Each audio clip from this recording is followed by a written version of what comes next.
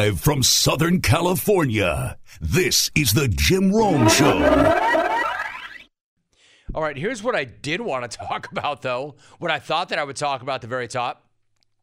It's been a minute since I shouted out my dude, Joel Embiid. And it's been a minute too long, because if you have not noticed, my dude Joel has been on a whole other level lately. My man's on one. If you haven't noticed, my dude Joel is playing the best ball of his entire career. If you haven't noticed, Joel is the best basketball player in the world right now. Oh, that's a hot take. Not nearly as hot as saying water tastes great. Anyway, Joel goes into last night with the best odds to win the MVP. That was before the game.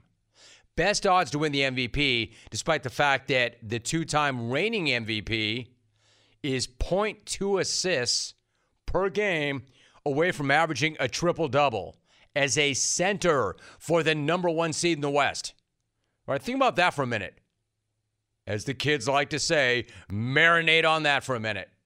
This guy is this close to averaging a triple-double for the number one seed, and he's not the favorite to win the MVP. And he's the two-time reigning MVP. So that's how it was going into last night's game.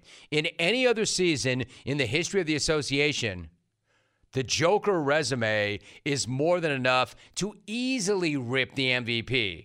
Except this is not just any other season or any other MVP race. Jokic has been incredible. So is Giannis. I'm not saying otherwise. Joel, though, has been even better. Joel was already holding the scoring lead and was already the MVP betting favorite before he went absolutely thermonuclear against the Celtics last night, and he did it on national TV.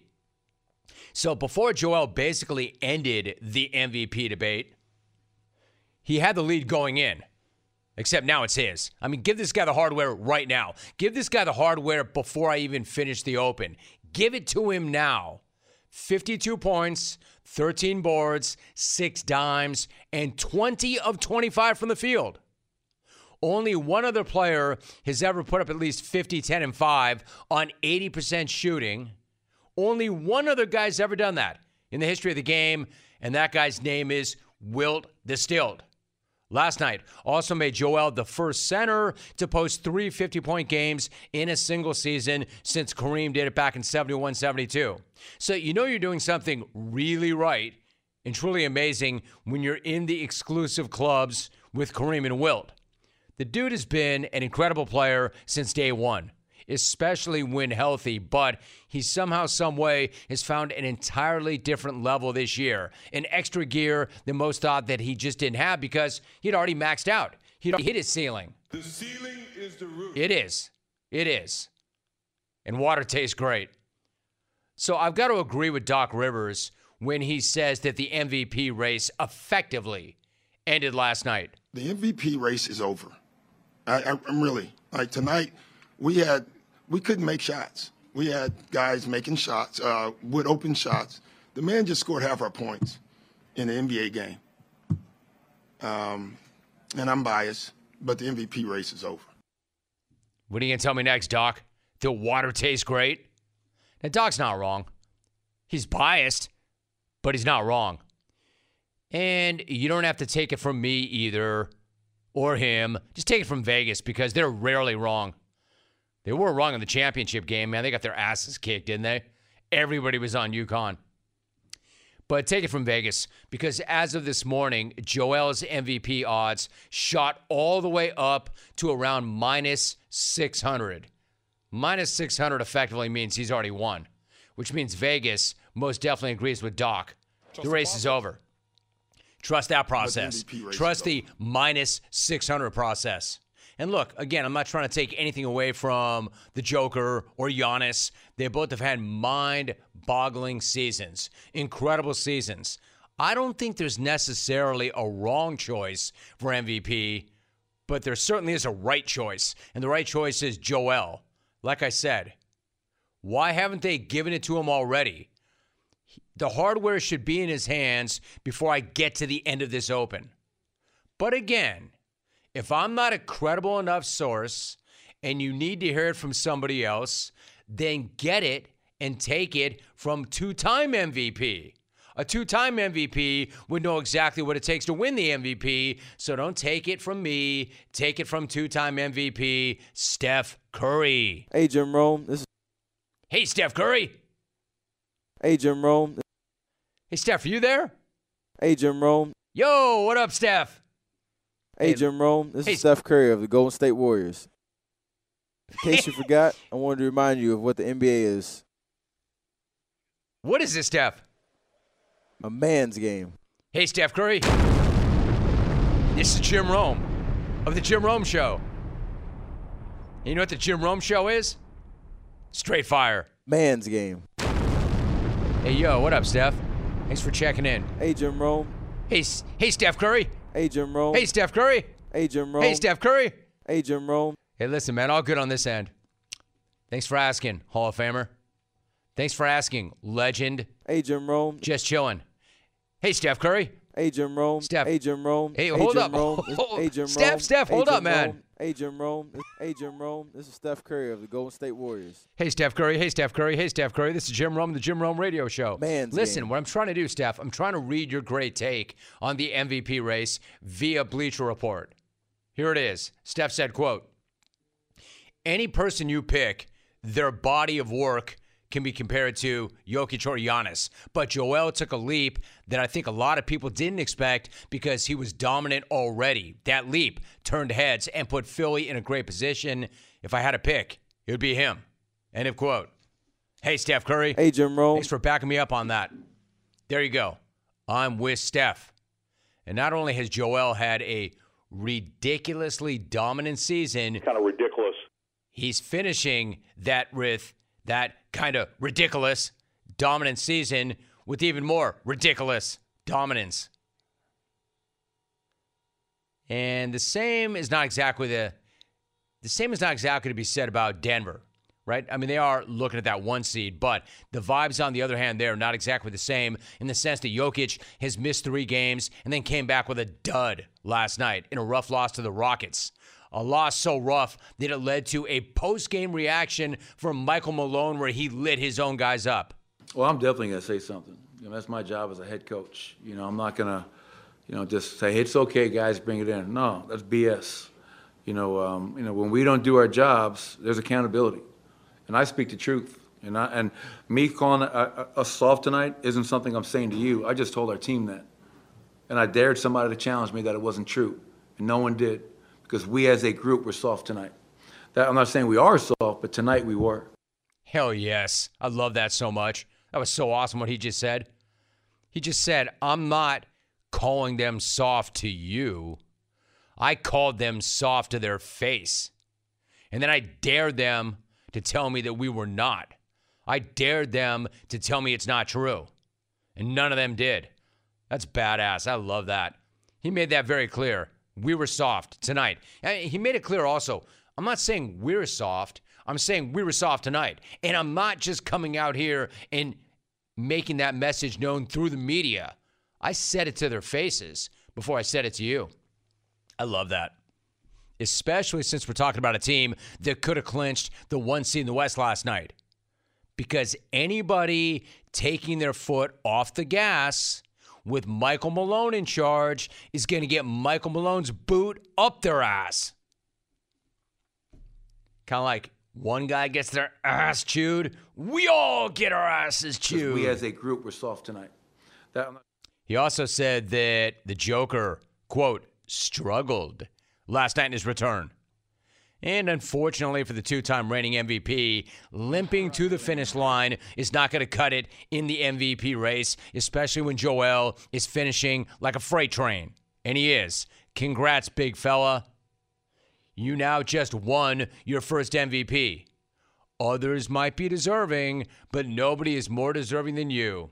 Looking forward to what I know will be a great acceptance speech, big dude. The MVP race is over. It is over. Trust the process. Guys, keep yourself tight and feeling confident with new and improved Dove Men Plus Care Antiperspirant, reformulated with 72-hour sweat and odor protection and 1/4 moisturizing cream. Stop worrying about your underarms so you can be present for the moments that matter. Do not let underarm insecurities keep you at arm's distance from the ones you care about. Buy new and improved Dove Men Plus Care Antiperspirant with 72-hour sweat and odor protection wherever personal care products are sold. Their head coach is Lance Leipold. He joins me once again. Lance, good to have you back on the show. Thanks for joining us. How are you? Well, thank you, Jim. It's great to be with you as well, and we're doing well here in Lawrence. Good. Why don't I get a little more specific with you? Spring practice is nearing its end, so how has spring practice gone from your standpoint? What have been some of your biggest takeaways from the last couple of weeks? Well, the thing that we wanted to really address is trying to be a more physical football team this spring, and our players have really embraced it. I think in my 9 spring practices now at the FBS level, it's been by far our most physical spring practice approach. We had 118 players going through spring, which has really given us a great opportunity to get a lot of reps. We've been doing 2 and 3 huddle team segments. And I think it's really going to help us as we approach fall camp. That's been the most probably important thing, as well as implementing and integrating our transfers and newcomers to our program. It's interesting. I had a conversation with Mac Brown last week, and he said almost the same thing, that they were looking to be more physical, and he talked about us integrating players into the program. So his answer was almost the same as yours. You and I have not spoken since that thriller, that game you lost to Arkansas in OT in the Liberty Bowl. Obviously, that's not the outcome you were looking for, but your team did overcome a 25-point deficit in the second half to force that OT. So I'm asking, can you have a seminal moment or a signature game for a program in a game that you lose? And if so, might that be that? I think that's a great point. I think it can be. I think it will be, because this program has come so far in such a short period of time. We started off the season fast, kind of hit a lull, especially after we lost Jalen Daniels, battled back to upset Oklahoma State ranked team at the time to get bowl eligibility, but then kind of hit the skids a little bit. To be down 25 in a bowl game, as you well know, there's a lot of times where guys kind of pack it in, play it out, get ready for the next year. We challenged our guys at halftime, and I can't tell you how proud I was of them to keep battling back, get that game into overtime. And I think it also propelled us enough in the confidence area, again, who we can line up against, but also motivate us in a way that we have to find a way to close those games out and close the difference. I bet. And what a great game that was. An amazing game. I'm glad you mentioned your quarterback, Jalen Daniels. He had an enormous day that day. He set a school record when he passed for 544 yards. He was getting some early Heisman buzz last season before he suffered that shoulder injury. What's his physical status right now? And then what are your expectations from him on the field if he's fortunate enough to stay healthy? Well, that's a great question. We started off spring with him kind of moderate, keeping his reps down, watching how we're doing it. We went 2 weeks, then we had spring break, and he came back off of the spring break, and he's full go all the time. He's making all the throws he made in early August and September last year. And Jim, he not only is he an outstanding football player, he's a great human being. He's a great leader. He's humble, and he's got that charisma and leadership style that our team needs and really rallies around. And I'm really looking forward to him to kind of take off early next season like he started last year. So, Lance, we're talking about some of the additions. You referenced the additions to the program. Here's a key addition. Sean Snyder, a former K-State player who happens to be the son of Bill Snyder. You're going to bring him in. He's going to be a part of your staff, an important part of your staff. What do you like best about Sean? And then how does he make you and the program better?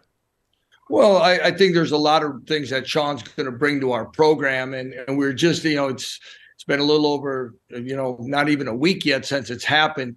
But we explored the opportunity slightly last year, Jim, and then Sean had the opportunity to get an on-field position in a really kind of a temporary role for Brett Bielema over at Illinois. And then when it kind of presented itself again, here you have someone who, is right there for one of the best building projects ever in college football history.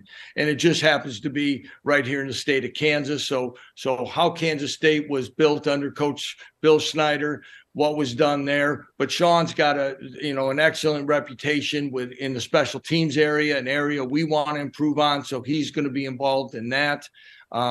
He was involved in a meeting I was in early this morning about our renovation projects and building facilities that we have going on. And he's going to be doing some other things. And again, and a lot of that also, I think will play into our Kansas relations and trying to get us in a better position. And whether it be with relations in the state, recruiting, and a lot of things. And I just thought it was too good an opportunity for our program not to take advantage of. Yeah, one thought, the renovations, by the way, from where I'm sitting, I've seen only pictures and video. They look great. In terms of Lance, or I should say in terms of him, Sean, hey, Lance, I understand why you would want him. I understand why he'd want to work with you. But what about Bill? Bill, of course, wants what's best for his son. But was he at all conflicted, or was him giving his blessing to his son to join an in-state rival an easy thing for him? Do you have any idea or any kind of knowledge about how that went down? I sent him a text after the fact that he's welcome here anytime, with open arms, come in and get his football fix, so to speak. And he thanked me for that. Coach Snyder has a relationship with our chancellor, Doug Girard, and actually before Sean came over for his first visit, he reached out to our chancellor and said that it was he really appreciated the opportunity for Sean to visit with us about the opportunity, watch practice, and really thought it was nice that Sean's going to have the opportunity to stay in college football this coming fall. So I took that as definitely he put his blessing on it. You bet, Lance. What about the fact that the university rewarded you with a really nice contract extension, and now you're set through 2029? To me, it seems like it's a huge vote of confidence from the school, but at the same time, it's a huge commitment from you to them as well. What is it about the school and the community in Lawrence that has you wanting to lay down roots and stay a while?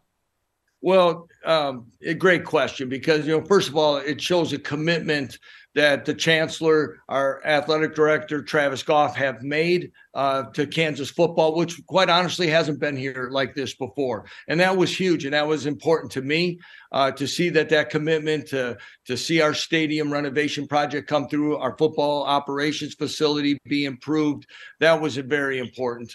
But for us, we're not even 2 years into this, Jim, and my wife Kelly and I, our family, we love it here in Lawrence. We didn't come here for a cup of coffee. We came here to build this program and put it on a foundation for many years to come. And like I said, and what we've been able to show in a short period of time, our staff and our players, in a highly competitive, balanced Big 12 conference, that if we stay the course, we can have success. I'm so glad you brought the Big 12. I was going to ask you about that, because as you get ready for the upcoming season, you're getting ready also for a revamped Big 12. As an example, September 23rd, you host BYU, who is going to play their first game as a member of the Big 12. And then the following week, you play Texas, who is going to be leaving for the SEC next year. It's all pretty wild. What do you make of this transition period for the conference?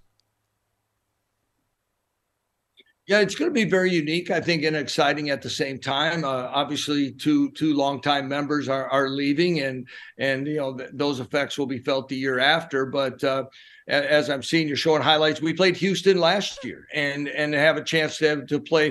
We played the other three new members this year. We played Houston last year, so I think we're going to get a feel of it right away, and we know how competitive and what this conference was already. Adding these quality schools is even going to make it more exciting. And for a school like Kansas, I believe, Jim, it's going to help us in the recruiting area. I think it's going to allow us to have more of a name recognition football-wise in the state of Florida, continue in Texas, and branch out west even more.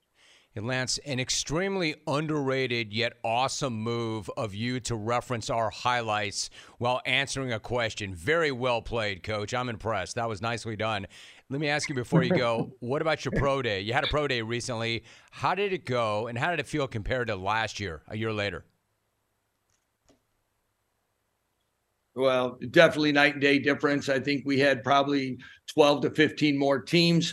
We had two players, Lonnie Phelps, edge player, defensive end for us that may transition to an outside backer. and Earl Bostic Jr. were at the NFL Combine. Many came back to work them out again. But as I think we'll have a few others that are going to get some camp opportunities. And I think holistically, everything that we have just talked about, Jim, has started to kind of stack on top of each other, that this program is being looked at differently. And I think it's going to help our players in the future and their future opportunities to play at the next level. He is the head football coach of Kansas, entering his third season there. Again, coming off a really effective year. They made it to a bowl game. They played a great bowl game. And again, Kansas is going to play its spring showcase game Friday and then open up their season officially August 31st against Missouri State. Their head coach is Lance Leipold. Lance, really appreciate it. Love you showing up like that. Great to have you on the show once again, Lance. Thanks so much. Well, thank you for the opportunity, Jim. Clones, what do you want when you're craving protein or you need more energy? Not bars, not sugary snacks, not energy drinks. You want beef, pure and simple. Where's the beef? It's in a package of Old Trapper beef jerky. Old Trapper is not your old man's jerky, shriveled, dry, tasteless. Old Trapper beef jerky is made from lean strips of steak and quality spices that are smoked over a real wood fire. It's tender, it's tasty, it's not tough. And why is it so good? Because Old Trapper is a 50-year-old family business known for its relentless commitment to quality. They take smoked beef extremely seriously, and you can taste it in every single bite. Old Trapper is packed with protein. It comes in 4 amazing flavors to satisfy all your cravings. Quality smoked meat at its finest. It goes with you wherever you go, to the game, to the gym, to the beach. So look for Old Trapper in the Clearview bag. You can see the quality you're buying. Look for it in major retail stores near you. Clones, if you do not see it, ask for it by name because no other jerky compares. Old Trapper, or what's your beef? Now, one thing before I get into any of this, I need to go off the board with something. I'm not a guy who's looking to live and make a living as a hot take having blowhard. Not my deal. I know, kind of ironic that on the way up, I was the guy saying a bunch of things that pissed a lot of people off. But I'm not about that life. I'm not about saying things that I know I don't believe. I'm not about saying things that are made for nothing other than getting you to look at me, talk about me, click on me. I'm not about going viral. I'm just not about that fake life. I'm not about that contrived, manufactured, hot take life. I'm not. That said, I've got a really hot take, an extremely hot take. I'm going to start with a hot take. Listen very carefully, because I may never utter anything this flaming ever again. This is straight lava. Except it's not my take. It belongs to somebody else. And it belongs to somebody on the crew, a member of the XR4TI. So when you think of the XR4TI and you think of lava, you think of a hot take, who do you think of? Do you think of Alvy? Dude, no. Do you think of Chalk? Do you think of Jack Savage? No, when you think of Savage, you think of how many guys he's killed. Something he still will not answer. Do you think of James Kelly? Maybe. Getting warmer. No. The hottest take of the day came from none other than our stylist, Cindy. All hot take with it. She's in no way controversial. She's in no way polarizing. She's the best teamer ever. As I'm walking in studio, I have to admit, one of my new things is never complain about anything, ever. That's part of my reinvention. And obviously I'm not succeeding, but I'm trying. That's like one of my core principles. Embrace everything. Embrace the suck. Embrace everything, good or bad. Never complain about anything. My printer sucks. Every day my printer sucks, but I embrace that. It's always offline. I have no idea why. I embrace that. Find anything in my life that sucks, I embrace it. Gigantic roach on its back, legs kicking in my office, I embrace that. Another opportunity for Alvin to come in and kill it. Air conditioning breaks, I embrace that. I'm sitting here in an ice box, I embrace that. There are dead rats floating in my grotto, I embrace that. I embrace everything. Nothing sucks. Everything's great. So, the hot take that I am referencing is I've been trying to hydrate. I've been trying to drink a lot of water. I've always been a guy that, and Jack Savage is all about that. Savage loves that life. I've never been good at that. In fact, I've been pretty horrific at hydrating. So I've been trying to drink a lot more water, and I have. But I'm not going to lie to you, man. I hate spending half my morning in the head. Sorry, kids. The bathroom. I dropped it on the kids the other day. Jake and Logan have no idea what the head is. I hate spending time in the restroom, and it's inevitable with all the water I'm drinking. Which brings me to Cindy's hot take. I muttered something about, here I am going back to my other office. Here we are. I hate this water life. She looks at me and she goes, water tastes great. I said, I'm sorry, what? She said, water tastes great. I said, Cindy, it's water. It has no taste. What? It's the ultimate non-taste. It's water. It has no taste whatsoever. The number one characteristic of water is it's tasteless. It has no taste. It's water. And she's just on this hill willing to die. You talk about a hill you want to die on. She's like, no, water tastes great. I'm like, I don't know what you're doing over there with your meditations and your affirmations and what you're telling yourself. Water does not taste great. It doesn't taste bad. It doesn't taste at all. And she basically almost followed me down the hallway into the studio to make sure that I heard it. Water tastes great. Cindy, with all due respect, you may in fact be the best XR4 TIer ever. But that is a bad take, yo. No offense, Cindy. Water does not taste great. Water doesn't taste at all. It's water. There's your hot take. Water tastes great. The hell it does. Look at Savage just guzzling it in the back row, too. All right, telephone number is toll free. 1-800-SIT. At her, not me. Apparently, Savage thinks that water tastes great. They're all walking around like water is a chocolate milkshake. They're all walking around like water is 1942 tequila. Water is water, yo. Water doesn't taste like anything. Yeah, and I know the benefits. That's why I'm doing it. Just don't tell me it tastes great. It doesn't. Brussels sprouts taste better than water. Spinach tastes better than water. Everything tastes better than water because water doesn't taste. Had no idea I would ever get so worked up about water. There's your open. React to me. Yeah, water tastes great. A 4-course meal of water. I'm going to chase that with some ice cubes. Ice cubes for the great dessert. 1-800-636-8686. Oh, that's it, Rome. I'm never listening ever again. I've listened to you for 20 years. I've had your back. Now you've gone too far. No, I haven't. Cindy has, though. Water tastes great. Cindy will be like, hey, you think that's great? You think water tastes great? No, Cindy, I don't. I don't think it tastes like anything at all. You think water tastes great, boss? Try it hot. Try hot water. Hot water's incredible. Hey, you want to really splurge? You want to go full on heating?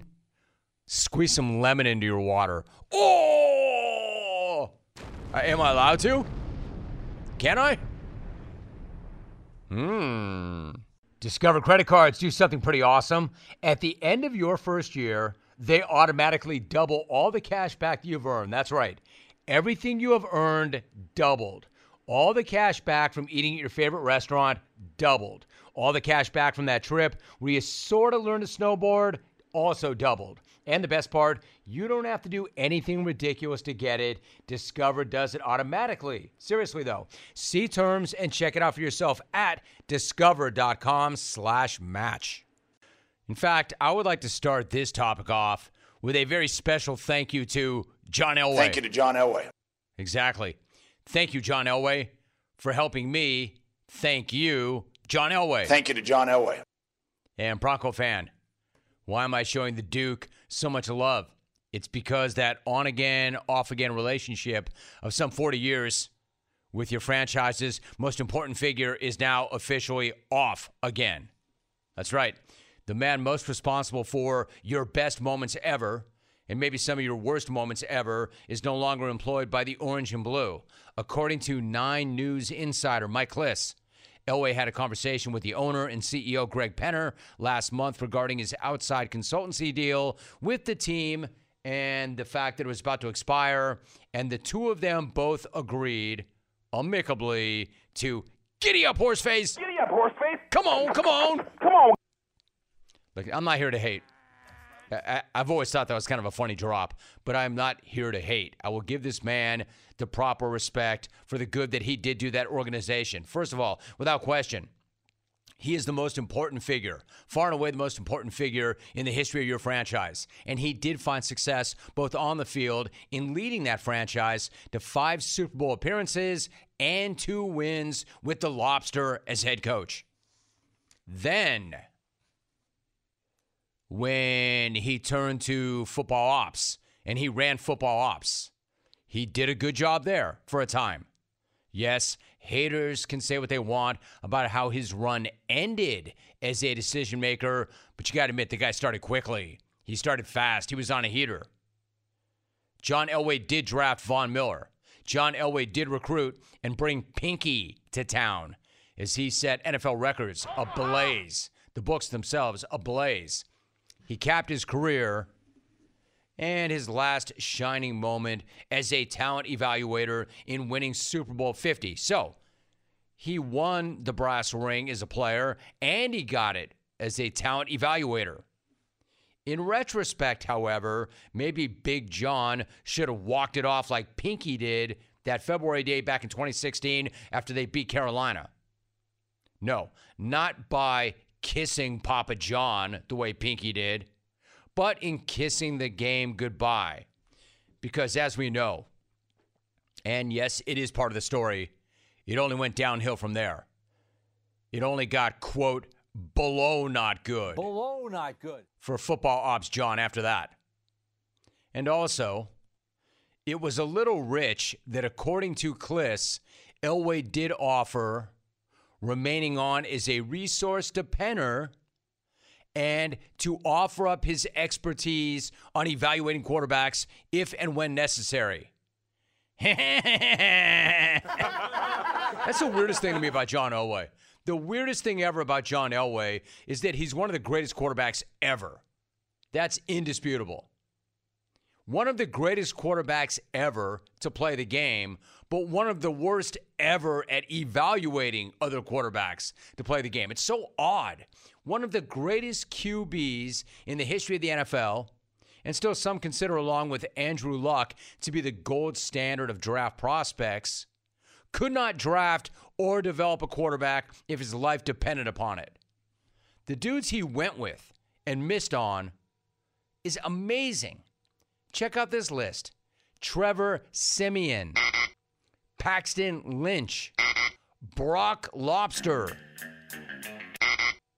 The Case Keenum experiment, instead of using that year's 5th overall pick on a quarterback, you know, the one where Josh Allen went 2 picks later. Josh Allen. The real Joe Flacco. Hey!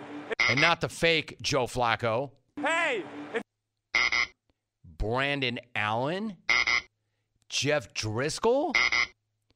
Brett Rippon. Not Brett. Mark. Brett. Not Mark. Like their former coach thought. Brett.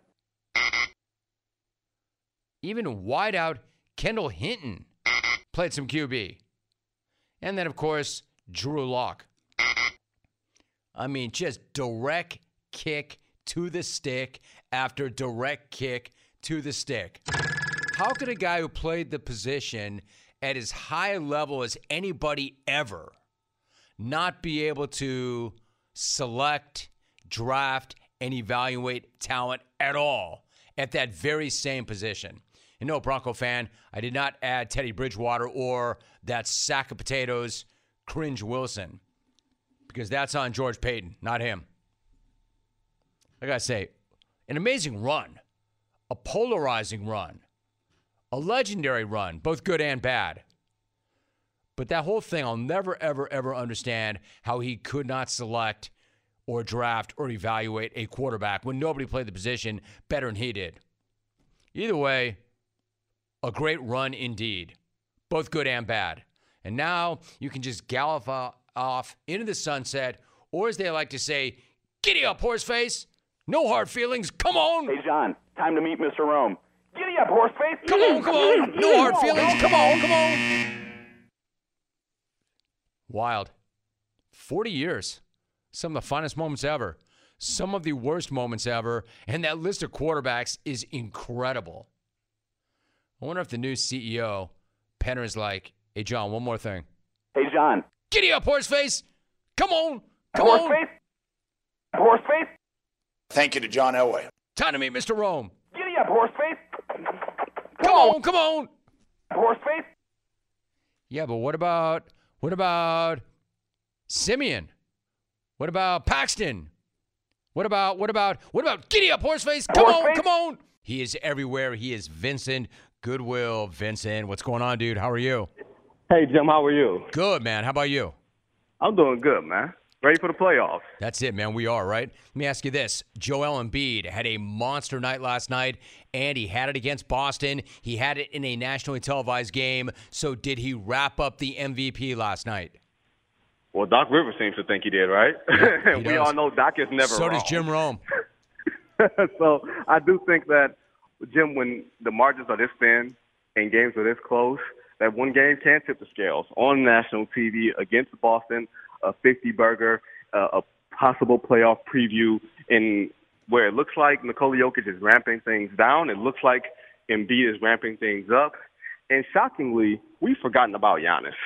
And I'm not going to turn this into a campaign speech, but isn't he the best player on the best team by far who's been without his second best player all season long? Wouldn't that be a pretty good opening statement if he were to go for your vote? But Joel Embiid, as far as the momentum, he's got all of the momentum right now. I mean, dude, you make an awesome argument. I can even argue for Joker that if you're 0.2 assists away from averaging a triple-double a night and you are the two-time defending champ already, that's a pretty good argument. I mean, imagine being a big man that's 0.2 assists away from averaging a triple-double a night and not winning the MVP. And I can see that happening, too. So it really is really interesting. What about the East itself? I mean, all the talk in the East has been about the Bucks and the Celtics. If Joel is right physically, are we then talking about a big three? And do you see the Sixers making a deep run if he is right?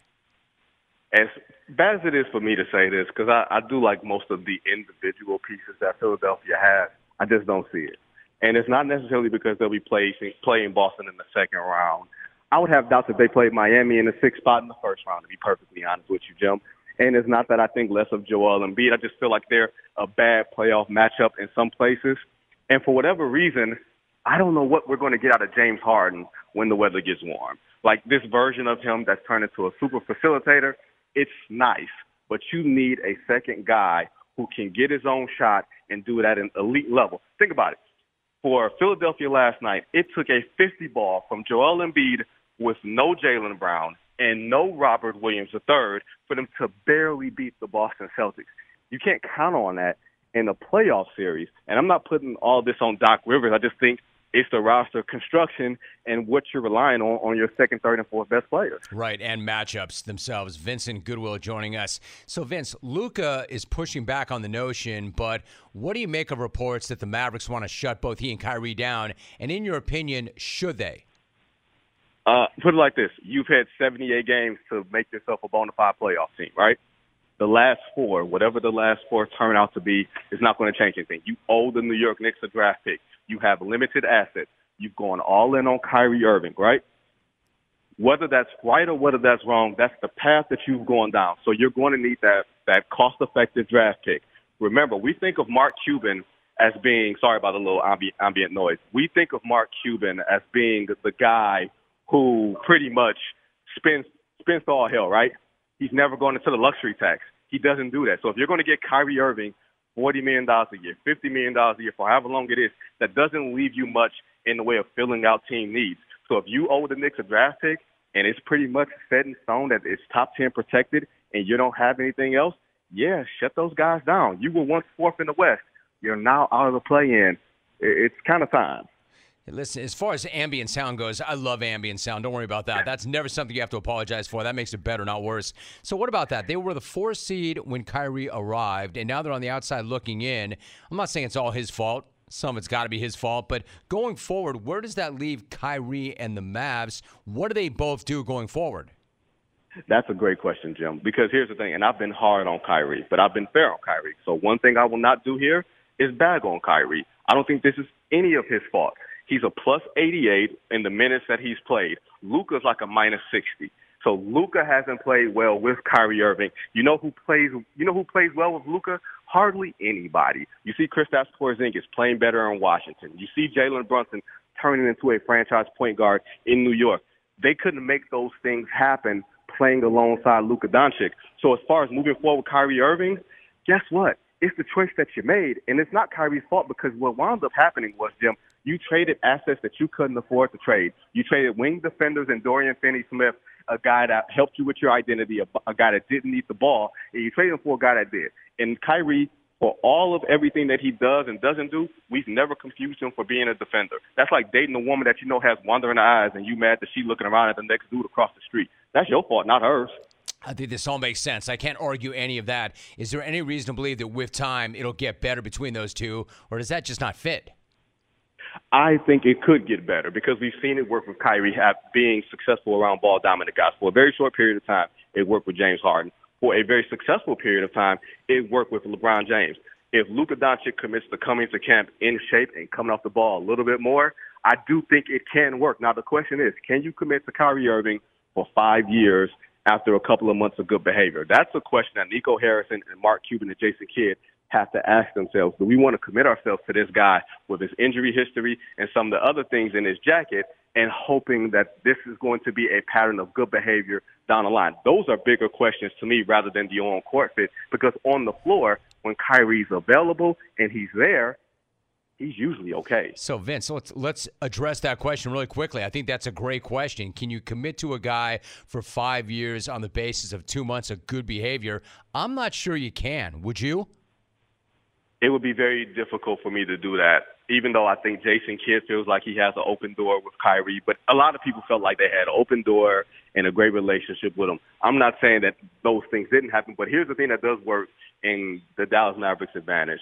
He's not coming there as a secondhand piece with Kevin Durant. And I felt like because he came in there as almost a stepchild in a relationship with Kevin Durant, knowing that they really didn't want him as in the Brooklyn Nets, he's always felt like he had to carve out his space. He always felt like he had to carve out his turf. That's not the case in Dallas. He's not having to carve out his turf, and he knows that they actually wanted him there. So maybe because of that relationship starting off on better footing, maybe because Kyrie Irving knows he doesn't have many more contracts beyond this one and there's no other anchor to tie him to like a Kevin Durant, maybe you can. But do I give him a full 5-year max? That's a very hard thing for me to do, Jim. Vincent Goodwill joining us. Vince, you mentioned Kevin Durant. If KD is anywhere near 100%, are they the ones to beat in the West or maybe even overall? If you show me the last time a healthy Kevin Durant has lost in the postseason and had reasonable help around him, like we can say a lot of things about Kevin Durant, the whole bus driver conversation and everything else, but when you're a 7-footer with handle who can get his shot off, who can still help you defensively and still looks like himself, Jim, you tell me who's betting against him. Jim, I'll tell you this much. I'm going out west for the first round of the playoffs, and I'm going to whatever series the Phoenix Suns are playing against, whether it's Golden State, the Lakers, or the Clippers, and I'm not betting against Phoenix in all of those series, not because of Chris Paul or Devin Booker, but because of Kevin Durant. Now, listen, if this guy's right, he's impossible for me to bet against this time of year, no doubt about that. I mean, I don't love everything he says and does, but from a basketball standpoint, you're right, there's nobody like him. There's nobody like him and almost nobody who's ever been like him. Vince, before you go, a couple of the other teams you mentioned, what about the Lakers? LeBron has been talking openly and in broad daylight about another championship run. Do you think that the rebuilt Lakers are built for another deep playoff run? Maybe not this year. But Jim, here's the thing. I understand why people look at the West as food. I can understand why Golden State says when we get Andrew Wiggins back, who's going to beat us? or the Clippers saying if we get ourselves right because the West is mediocre.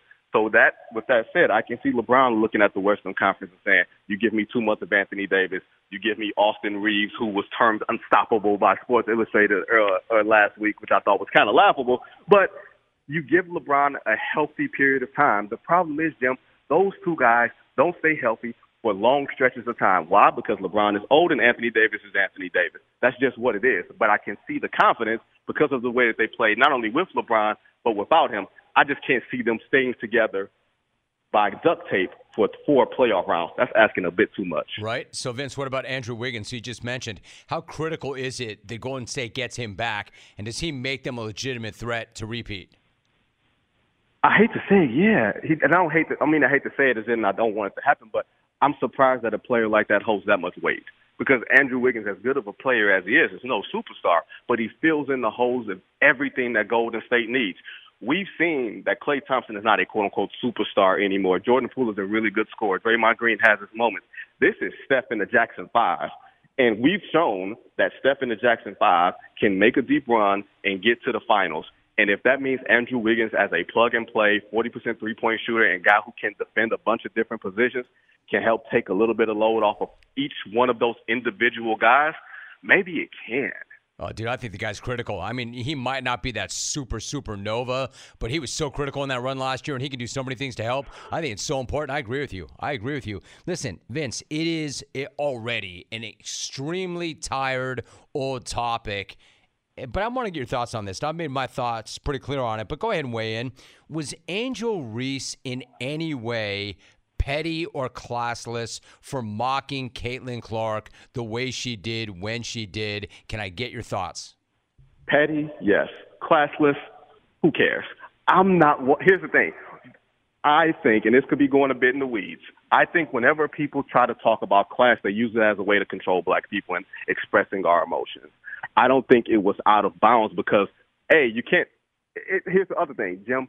Can you tell a woman how to express her emotions, even in an athletic endeavor? I feel like that's kind of a bridge too far for me. It makes me a little bit uncomfortable.